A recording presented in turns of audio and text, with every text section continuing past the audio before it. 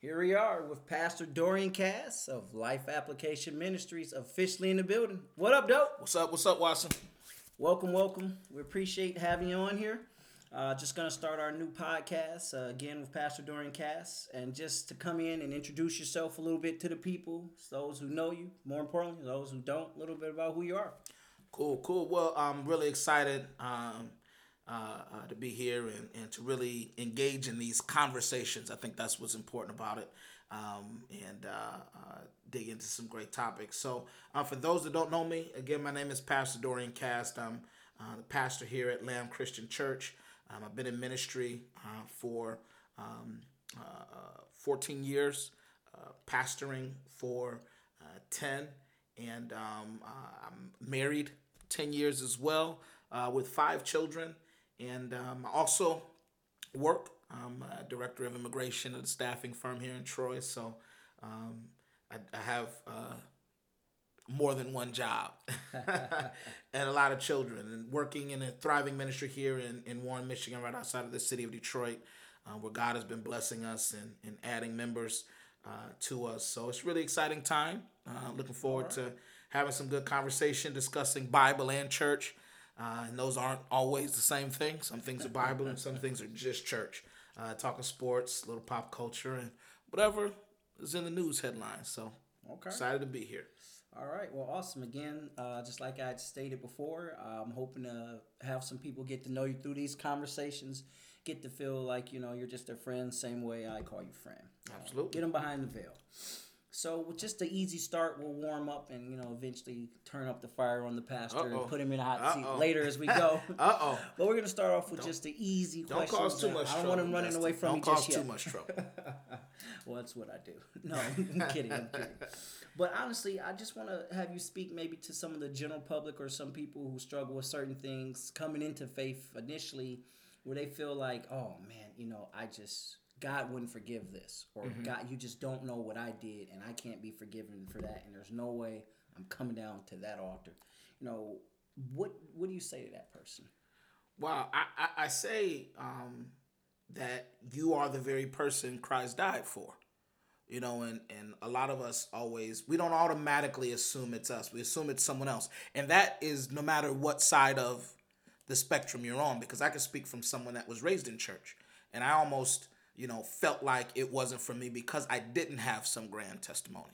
If you've ever met my dad, heard him speak, and have heard his testimony, he has a very powerful testimony of deliverance from drugs and near-death experiences. And I always felt, on the other side of the coin, I felt less than for a long time because I didn't.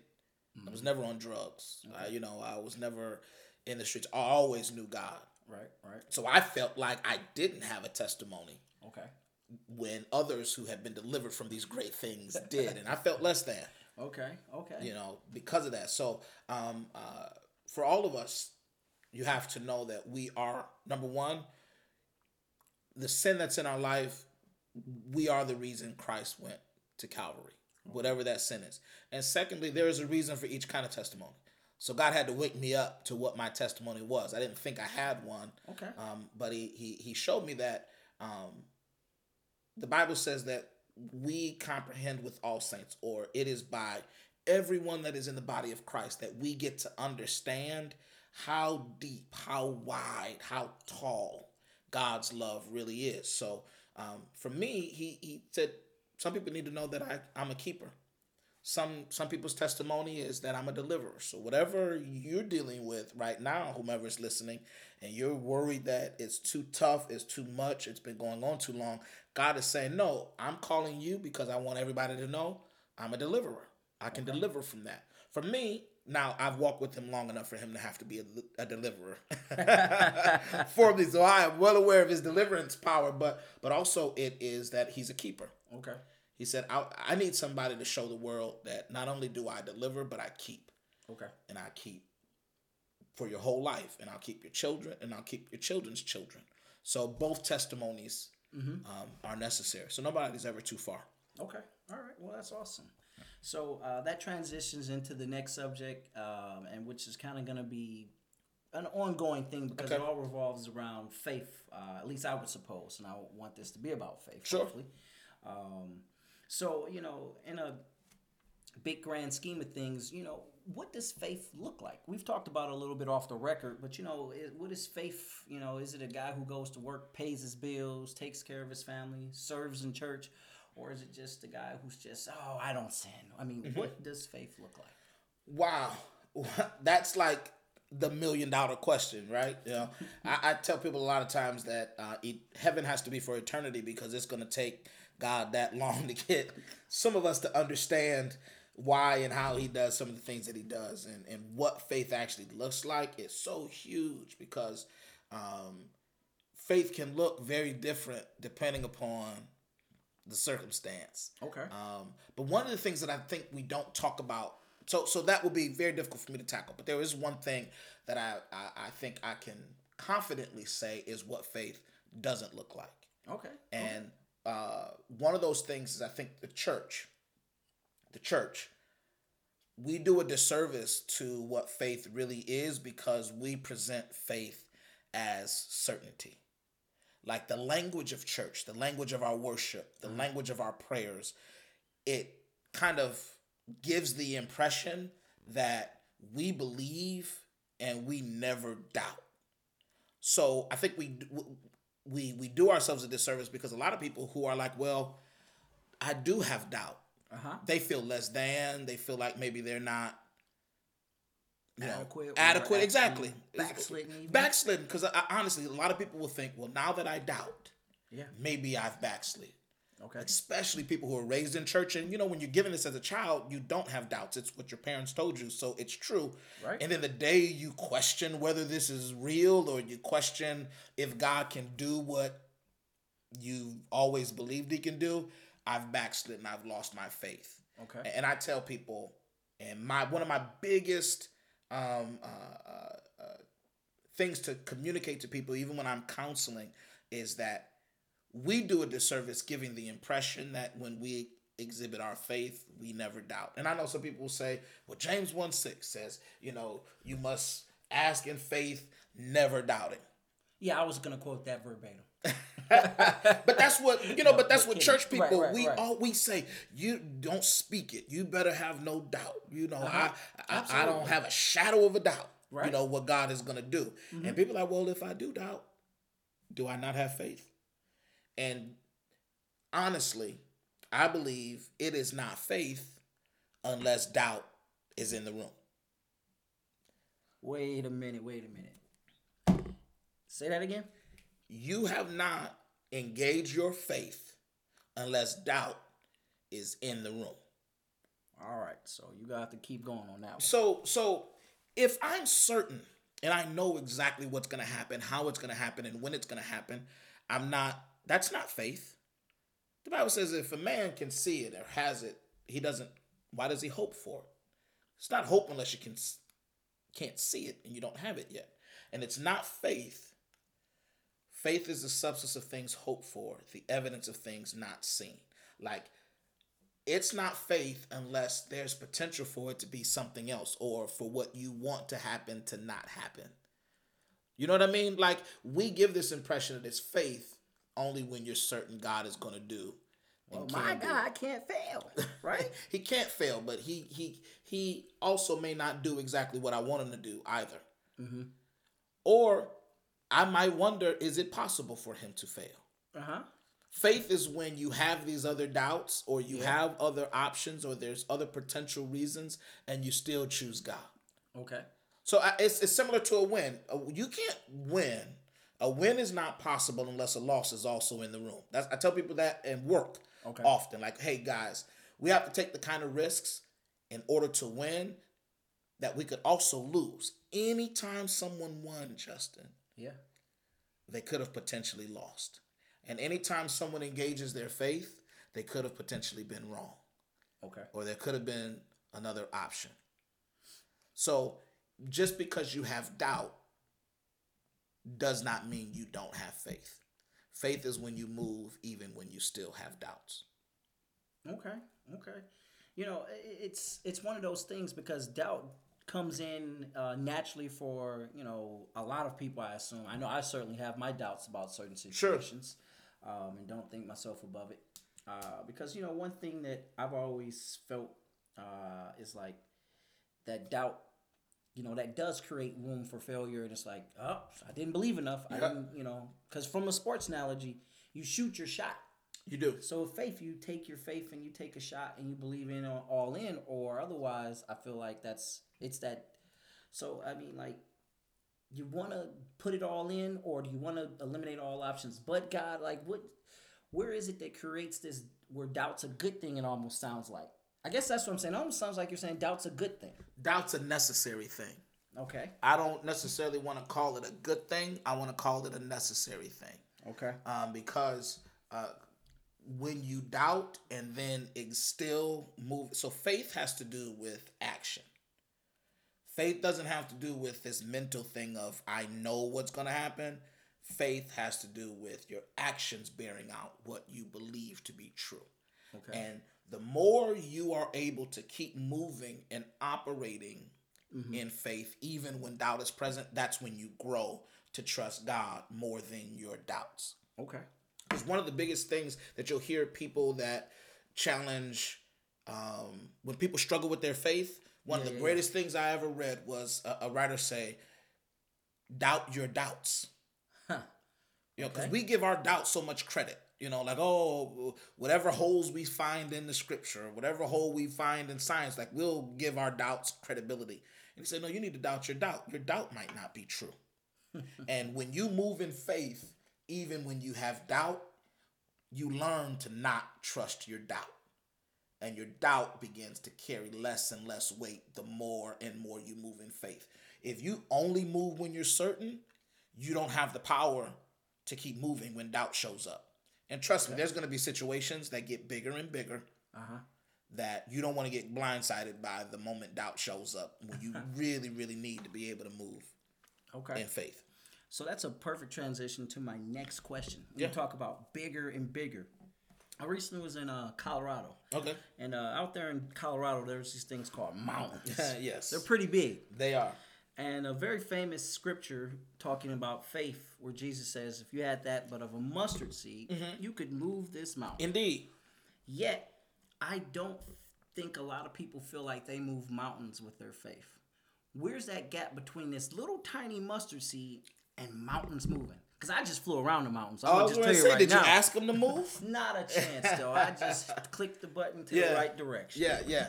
So this is the problem. I think this is going to be a challenge for me for all of these conversations. Okay. So the challenge is we faith exists in a context. Okay. Like it exists on a spectrum or within a framework, if you will. I don't want to wax too philosophical, but faith exists within a context. And most of the time we only talk about faith in this very, isolated sense that, hey, I have this situation that I need to believe God and have the faith for him to move, or I have this test that I need faith to move in, where actually faith exists within the context of the will of God. Okay. So, like, I can't talk about faith for a specific instance unless I'm talking about your whole life and you submitting to the sovereignty and the will of God. So now if I, in my life, I have to have the faith to align my whole life with the will of God in order for mountains to be moved. Like I don't get to just be doing whatever I want, show up to a mountain and say, mountain, move out of the way. My prayer has to align with God's entire will for my life. Does that make sense? So too often we isolate faith to just when you walk up to a mountain. Yeah. When your faith has been building and being exhibited the whole time you've been walking, even before you got to the mountain. Okay. So you have to be going in the right direction. Okay. And the way God wants you to go. And I promise you, if the mountain is in the way of where God wants you to go, it's going to move. Okay. But if you're going where you want to go, and then you walk up to a mountain and say, hey, mountain, move out of the way. I don't care how much faith you have. That God is not obligated to move that mountain. I hear you. The will of God being a huge part of this, and it being It is the ultimate part of this. Okay. That's what Even I better. don't think Yeah, most people get when we start talking about faith. Faith exists ultimately in trusting the will of God. That's what Jesus, when he was praying at the Garden of Gethsemane before he was going to be crucified, and he did not want to go to Calvary. Right. He knew, he said, if it be possible, let this cup pass. Now, I have a specific request. Yes. But ultimately, nevertheless, let your will be done, not mine. So I know that all of my specific requests have to exist within God's whole will for me personally, Right. for my family, for the body of Christ, and for what he's trying to do in the whole world. My faith and my request have to line up with that whole context. Okay. So there's kind of spins into a subject in faith I'd like to get into with the whole will of God concept. Sure. Because, you're walking in the will of God. Maybe somebody else is not walking in the will of God. And they do certain actions or not actions, and they're not in the will of God, but that directly impacts your life. Like someone robbing you at gunpoint. Sure. I don't know. Is that the will of God? So God has a will concerning my reactions. Now, people, when you talk about the sovereignty of God, and that's a theological discussion of how much control does God exercise in any given circumstance. Okay. Like, is he making the drive-by shooter Right. shoot? Like how much was that God's will? Yeah. Now, I tell people this. I don't know I know God has the power to orchestrate any and every situation. Right. Now, I know some things happen due to God's hand moving it, but God also allows things. So at a minimum, if somebody's robbing me, God might not have made the person rob me, but he allowed them to. Okay. And I always have to choose to respond to what he's allowed in faith. Okay. So, so whatever bad thing happens, God didn't necessarily have to have done it. He allowed it. So therefore I have to respond with a faith-filled response. So the faith-filled response, I'm going to put you on the hot seat. I know I told you I wasn't going to, but I warmed you up. We're already here. We are. Would you just falling right into that in situations that are very real? Because that's one thing with these podcasts. I want it to be real. I don't want people to think that you are putting on a facade. Okay. And I know that you don't. Sure. When it comes to situations and responses and things like that, a very real topic in today's society for the last, 20, 30 years has been cancer. Mm-hmm. And it is touched every single life out there. And you not maybe you directly, but I guarantee you know somebody who has. I know someone. Absolutely. Anyone listening to us knows someone who has. And I'm not saying they all have passed from it, but a lot have. Yep. As a pastor especially, how do you counsel that person and say to that person or comfort, and this is all under the context of the will of God? Because like you said, that's all falling under the will, right? Sure. So as a pastor, you've been there. Yeah. And what do I say to someone? What do you say? What do you do? How do you feel? I mean, whatever you want to, however you want to respond to that general spot of just being there. Yeah, so that's a great question, and to be honest, I've done and being blessed to have been raised by my natural father, who's also my pastor. Okay.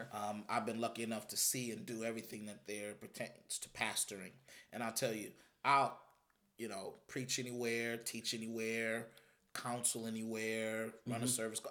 The hardest thing for me, and the thing I liked the least was having to go and visit a grieving family immediately after someone passed away. I can't tell you how many homes and houses I sat in front of, dreading going in because I didn't know what to say. Were you showing a lack of faith or doubt then? Hey, listen. See, I told you you're going to start trouble.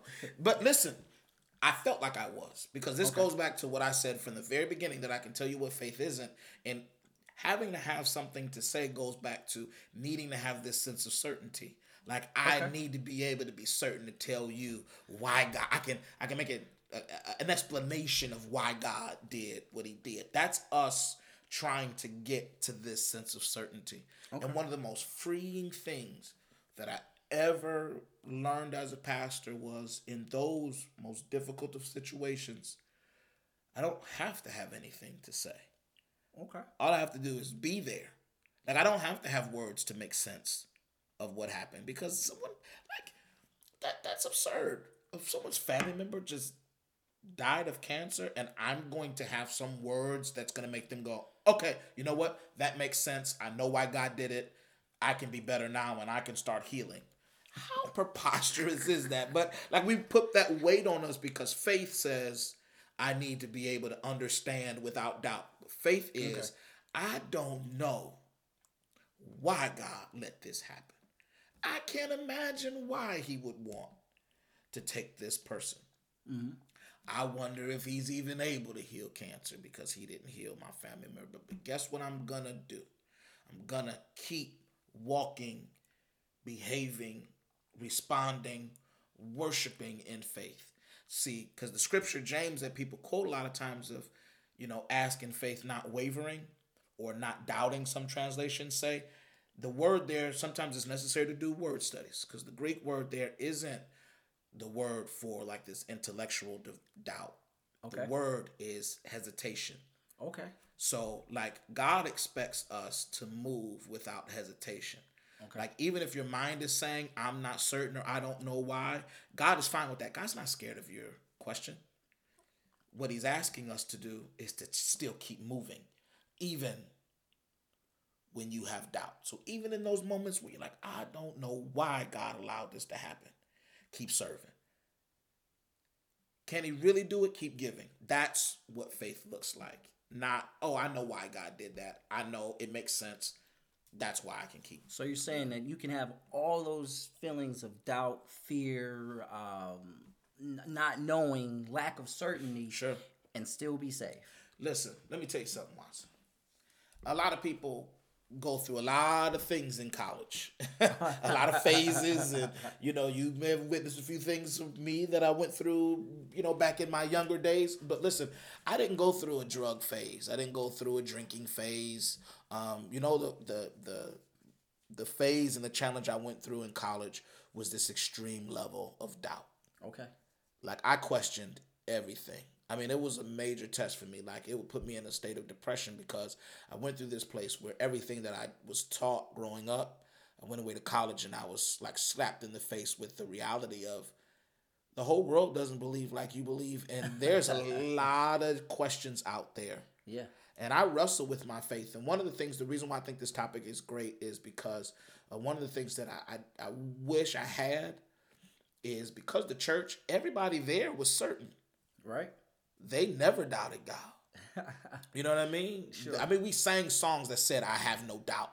Yeah. 99.5 won't do. Try to make 100 because 99.5 won't do. I bring this topic up because I want people to know this is a safe space to discuss our doubts. Because God is not scared of our questions. Sure. He's not.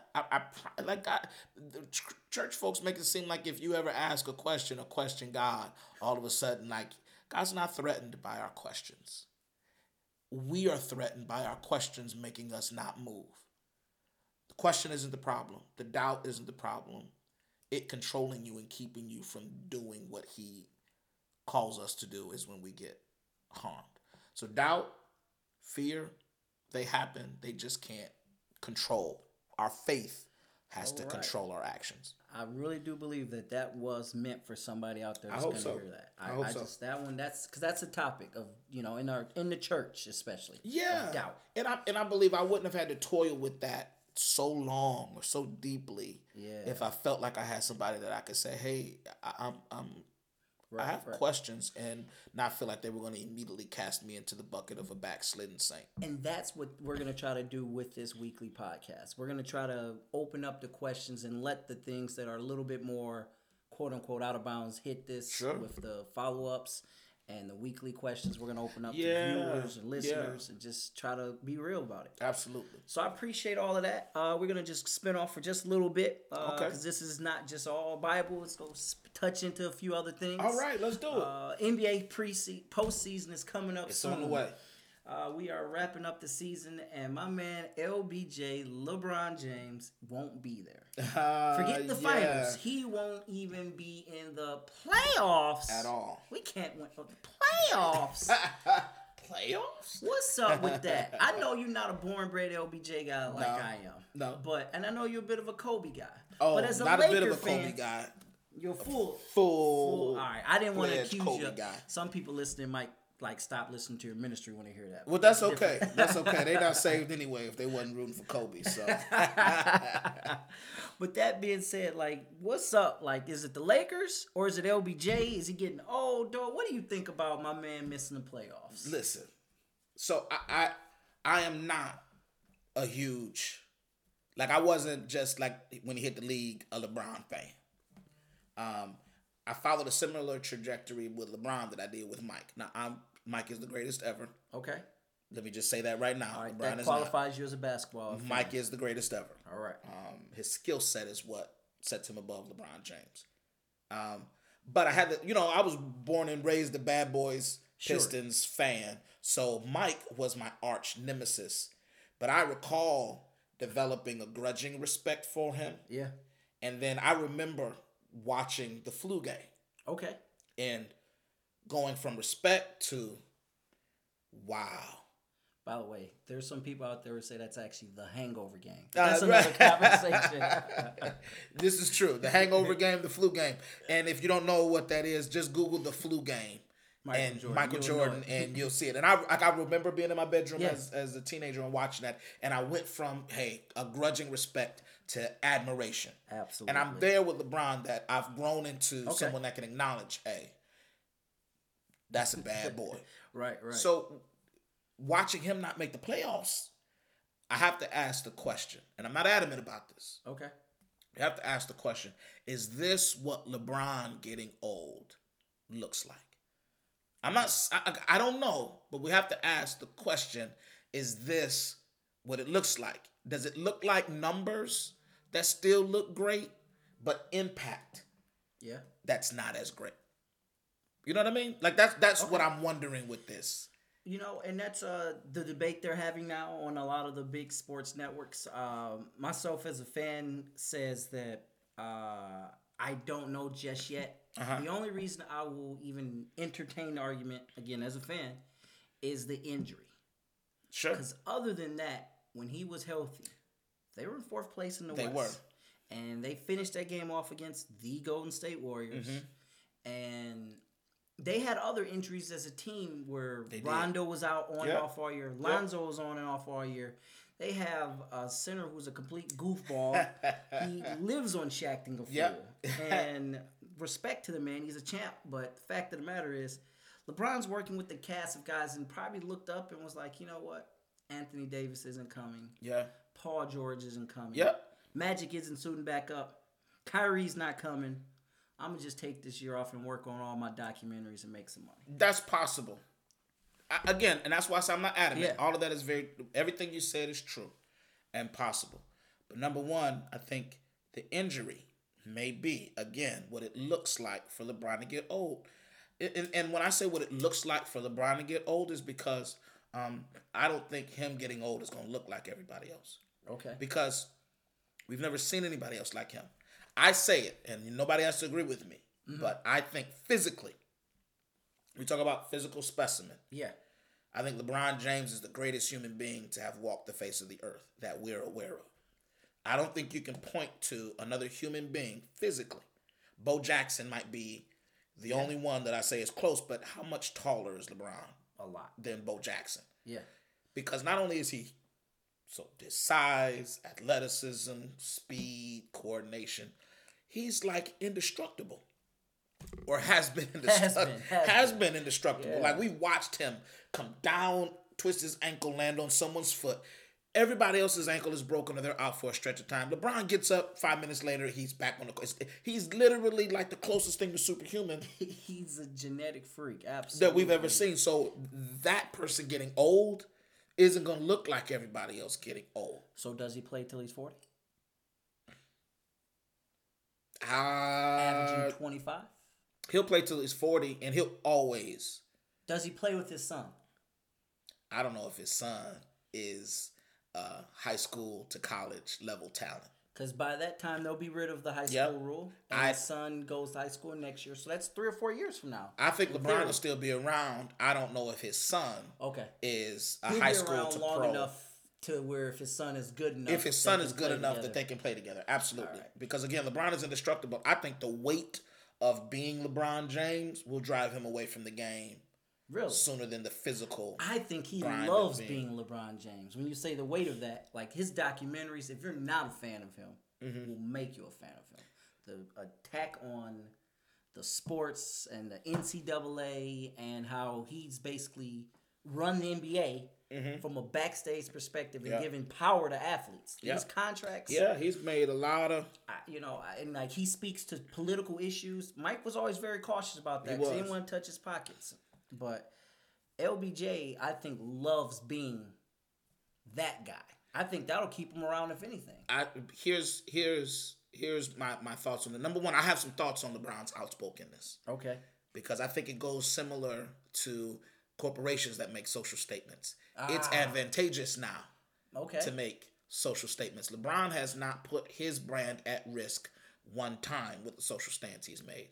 Maybe when he wore the I Can't Breathe t-shirt, but no social stance LeBron is taking is putting his brand at risk because the current climate right now says social activism is good. It's hip now, for your business. So that right. I'm not hating, but a lot of this outspokenness is on brand. It's calculated. It's calculated. It's on brand. You know what I mean? But the other part of it is I think all of that is true. He likes all of that, but the impact that all of those things, him trying to run things from behind the scenes, had on him this season. Yeah. There are no fancy handshakes with any of his teammates. They're all going after this year. There's no routine. I think that's a weight that will continue to be there, and I don't think that's fun. I don't think LeBron's having fun unless he likes the guys he's playing with. All right. Well, we'll follow up with that because we got a few things coming up and the season's going to wrap up. March Madness. It's all going to be fun. We'll touch on some other things. Thanks for listening. Thanks so much, Doe. Absolutely. We'll have you on again. All righty.